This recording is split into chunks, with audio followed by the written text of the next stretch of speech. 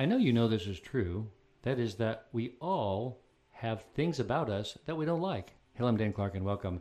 We all do. There's things about ourselves that we're pretty negative about. It happens in all of our lives because there's things that we've experienced. And those things that we've experienced didn't reflect our best self. Doesn't mean that we're a good or a bad person. Just means that we're still trying to figure it out.